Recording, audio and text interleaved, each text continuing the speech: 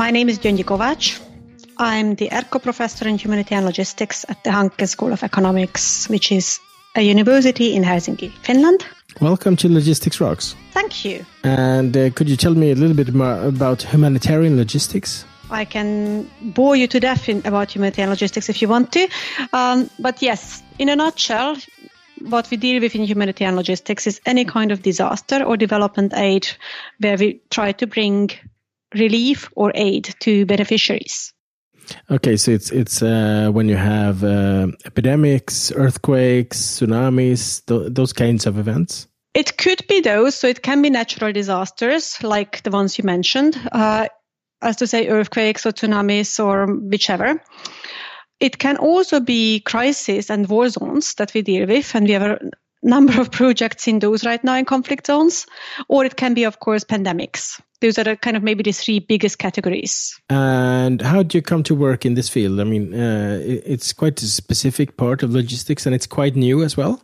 As an academic subject, it's quite new, isn't it? Well, new. So compared to logistics overall, of course, it's fairly new. I wouldn't say it's new in the sense that people wouldn't have done it earlier. It's more that academia has largely ignored it until about 10, 15 years ago. But that's changed quite a lot. And nowadays it's starting to be quite an established discipline with its own journals and own community as well. So it's getting there. Yeah, no, I've previously talked to some professionals working within this field at Doctors Without Borders, for instance. And I know that there are quite a lot of people in the world working within what you would call humanitarian logistics. And what would you say is transferred over from traditional logistics, supply chain management into this field? I would say humanitarian logistics overall is just another context of logistics. So pretty much every concept that you work with in logistics and supply chain management can be also applied in this context. So it's not in that sense rocket science. It's just, a different area. Now, with that different area, of course, there are some new caveats on contextual differences that one does need to take into account. So, for example, access to particular disaster areas can be restricted. There are maybe not exactly the same number of actors and organizations working that you're used to. And it's a not-for-profit environment. So these would be some of the bigger issues that are quite different from the typical logistics supply chain management environment that we work with. But you can transfer a lot of your knowledge. Yeah, and when you say not for profit, of course, there are companies working within this industry, companies who do quite well as well. Also, when we talk about logistics, we often talk about the other side of the equation, namely cost, resource utilization, things like that. And I suppose those are generic, even to humanitarian logistics. So first of all, yes, you're right. I mean, cost and resource utilization are definitely generic also here. When we talk about costs of logistics here, what we are trying to do is, of course, the same way, trying to reduce costs overall in order to then, though, translate not necessarily to profits, but to more people one can serve and one can actually reach with the aid. So that's what I mean by a not-for-profit environment. You're also right in saying that there is quite an industry behind it. The suppliers of any kind of aid are typically companies, but the ones distributing it are then typically humanitarian organizations, and that's where you have the not-for-profit interface. I understand. And if you look at some of the projects you have studied, can you give me some examples? What have you seen when doing fieldwork? Well, generally speaking, I mean, our group is pretty much known for research that is hands-on and fieldwork oriented. So we've seen probably quite a lot of different things. They range from looking at health programs and harmonizing different kinds of programs delivering health, whether that's now anyway from cholera kits to maternal health to you name it. So it can be very different kinds of aspects of what they call health programs. It can also be what we've been working with health and nutrition related projects where we have been, for example, working with the Kenyan government and the Ministry of Health and a number of humanitarian organizations. They're looking at scaling up and scaling down responses when famines hit. So scalability in the supply chain was one of the things we worked with. It can be pretty much anything. We are doing certification programs for humanitarian organizations, particular trainings for them. We have a big project on tracking and tracing convoys in Syria. It's quite a number of different things. And if you look at it, it's extremely different because some of them are more sort of preparatory or foundation building work, and some of it is more disaster response. And it must be quite a field to cover because it's so much difference between sort of the day-to-day of preventing, for instance, certain diseases by working on the ground year after year and responding to a hurricane somewhere. You're right. I mean, it's different in that respect as well, that it's, of course, you go through the whole cycle of preparedness, response, reconstruction. Then there is also, in parallel to it, there's development aid and so forth. So there is that, the phases of disaster relief differ, the aims differ. From a supply chain management perspective, I think what is probably the most interesting is also how you go from trying to really have a cost focus and maybe even a lean focus to being highly agile in response. Yeah, okay. So when you say lean focus, it's of course when you do the day-to-day work and when you prepare for the unknown unknowns, or maybe the known unknowns, that you know things will happen. You don't know exactly where, you don't know exactly when. If this would have been a company, it would have been the logistics manager's worst nightmare, of course, to prepare for disaster every time. But do you see that these professionals that are working in this industry, are they recruited from the logistics industry, from the business side, or are they educated, sort of bred within the humanitarian sector? Well, both. In that sense, when you say that if this were a company, this would be their worst nightmare. Now, I would maybe not quite agree with that, because if you think of a humanitarian organization, this is their bread and butter.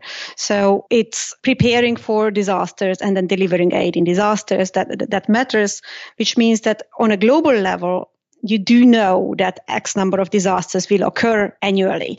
There is quite a momentum behind also forecasting the needs for the next year to come across the globe, based on also already disasters that have occurred, that we already know are existing. For example, conflicts we already know will probably not end the next year, that they need to have attention. We know that there is a number of earthquakes every year. There are seasonal floods. There are hurricane seasons and typhoon seasons. So you can forecast quite a bit of this. And in that sense, when we talk about unknown unknowns, it's more maybe the exact location and the exact impact and magnitude of a particular event than the question, will anything happen in the first place? So globally speaking, if you aggregate all that demand, there is quite an understanding of how much there will be per year. But is it the same organization, the same people responding to all the events, or because when you break it down, it will of course be harder to predict on a continent by continent basis or a country by country basis, and all of those countries need their own response teams and their own professionals in the area. So on a global scale, yes, I can understand you can predict, even though we some say we will see an increase in climate related disasters because of the likelihood of extreme weather conditions in the future. But how easy is it to predict when you go down on a national level? You're right. I mean, there is, of course, a difference between the global scale and the national level. I mean, and also climate-related disasters are on the increase. I mean, that's also kind of built into many of these forecasts. On the national level, every country has its own disaster profile. So we would in Finland here have a disaster profile that when it comes to natural disasters, we look at particularly storms and floods. Where I come from in Austria, our biggest issue were avalanches, so, and of course floods as well. So it really depends a bit on where you are, what you're also dealing with. I wouldn't expect a tsunami in Austria, nor in Finland, to be very honest. So you can a bit take it down to the local level. Where it is a bit more tricky is to say exactly which organization is going to respond where. So definitely from an organizational perspective, it can be trickier to see what you're going to do next year and in which areas. But back to another question that you asked me, like where do the typical humanitarian logisticians come from? It's quite a mix. So there are those who start off with working in this field directly and basically are bred within this industry in that sense. But there are also the ones who work with companies. For example, the typical roster of a humanitarian organization in the Nordic countries would be consisting of people who work in a variety of industries in different companies and who are called in only whenever a disaster occurs to be sent out to the field. Like volunteers? Well, I wouldn't necessarily call them exactly volunteers. To be on a roster of an organization, you have to qualify. It's like kind of being a pre-qualified supplier when it comes to it. You also have to undergo certain trainings. But you typically work in a similar environment in a company, and then you're called in. I also don't call them volunteers for the reason that these are usually paid missions. So in order to become an expert like this, if you want to be one of these people on the roster, would that be coordinated by the local governments? Or are there other organizations, like international organizations, that you can apply for these positions, or sort of raise your hand and say, well, I want to be a part of this? Typically, I would say it's more like directly with the humanitarian organizations that one enrolls in a certain roster. So, for example, here in Finland, it would be the Finnish Red Cross or Finchurch Aid that have their specific rosters. Globally speaking, UN organizations might have their volunteer and roster bases as well, and so forth. When it comes to governments, there it really depends. Yes, there are governments that have a very strong focus on this, and where, for example, municipalities would have their own emergency teams. There are also actually companies that would have the emergency teams. So, for example, telecom companies very often have an emergency telecoms team that they can send out.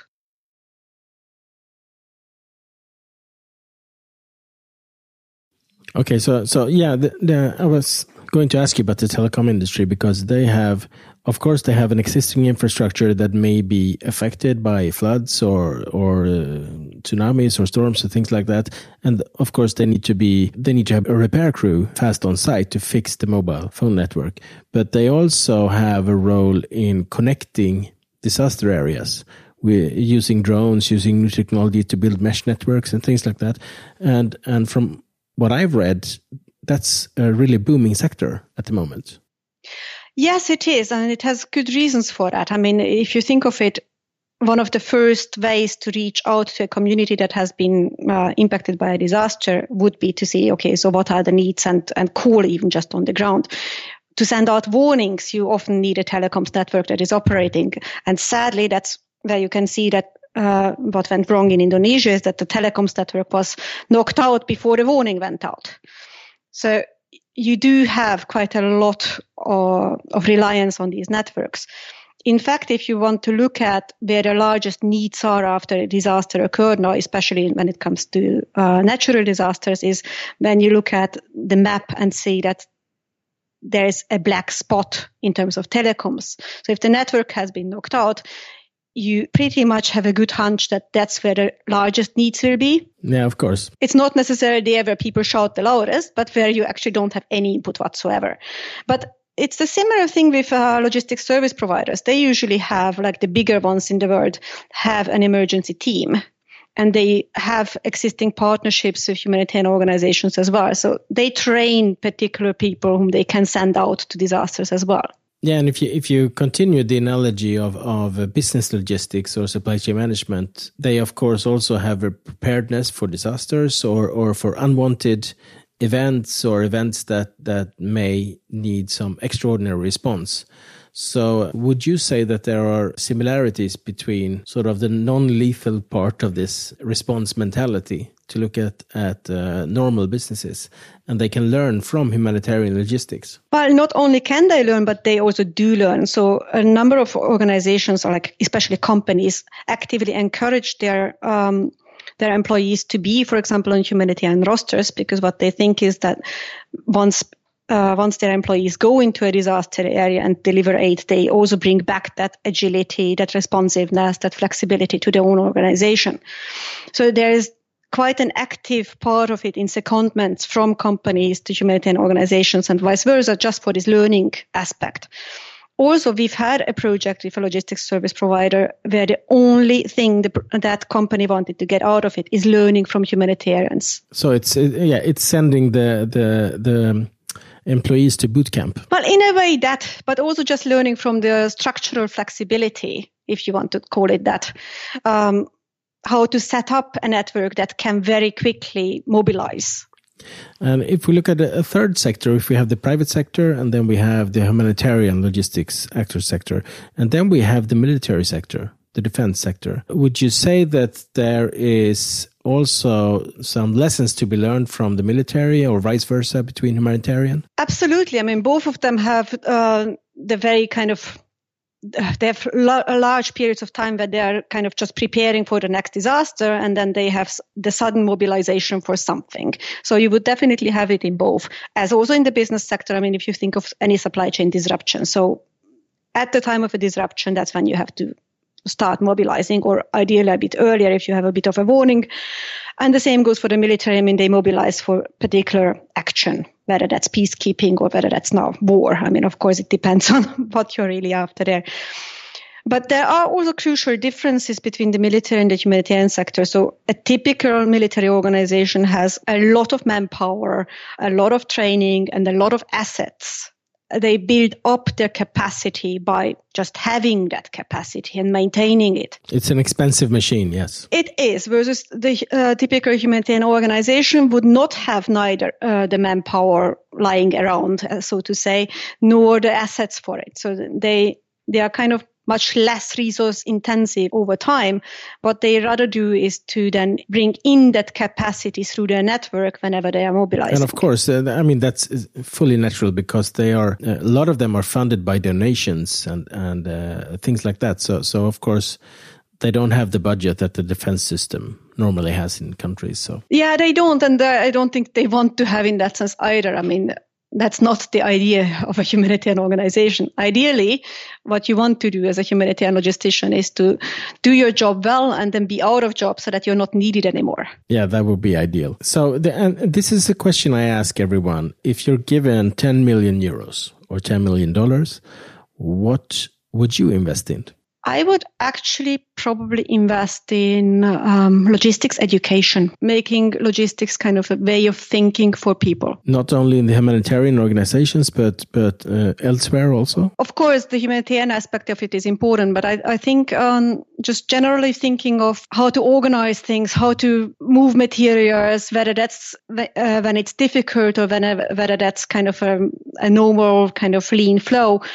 That thinking, if people would have it and that awareness, I'm pretty sure the world would be a better place. Yeah, that's a good answer. And if you look 10 to 15 years into the future and within this area of humanitarian logistics, what would a typical career or task description be for professionals working in the sector? I think compared to what it is now, in 10, 15 years, there will be a number of things that impact on the job profile of humanitarian logisticians. One is the need to understand the existing markets and the existing supply chains in any region, both for the purpose to be able to procure more locally, and that's the whole localization aspect of it is quite a trend in this area, but also to be able to really evaluate when to bring materials and items to people and when to deliver cash.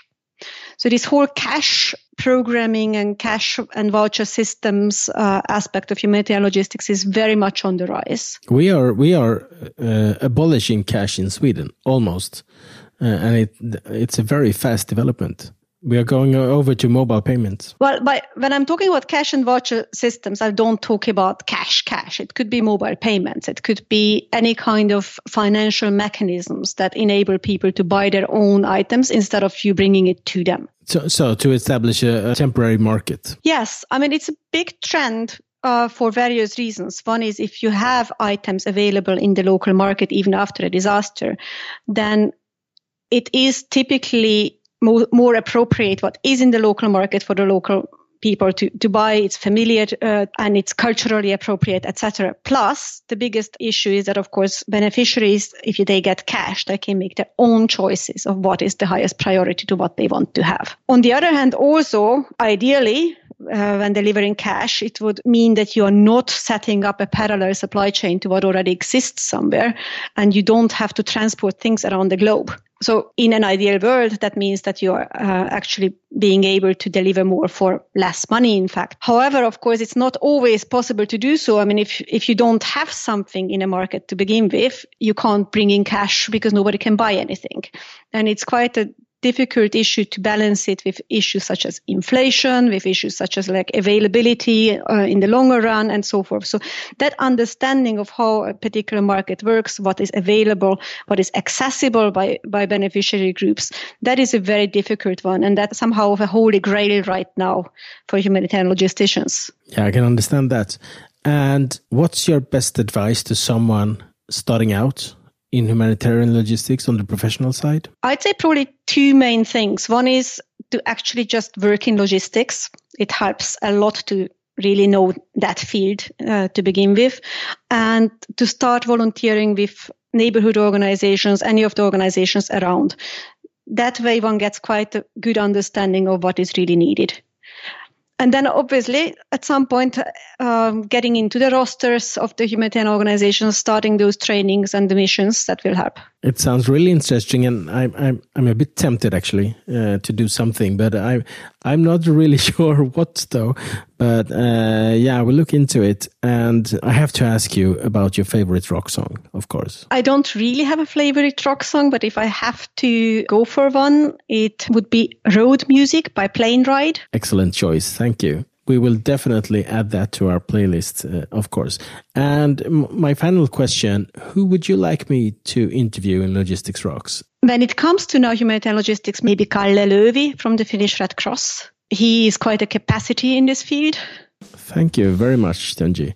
And it's been very nice having you here in Logistics Rocks. Thank you very much.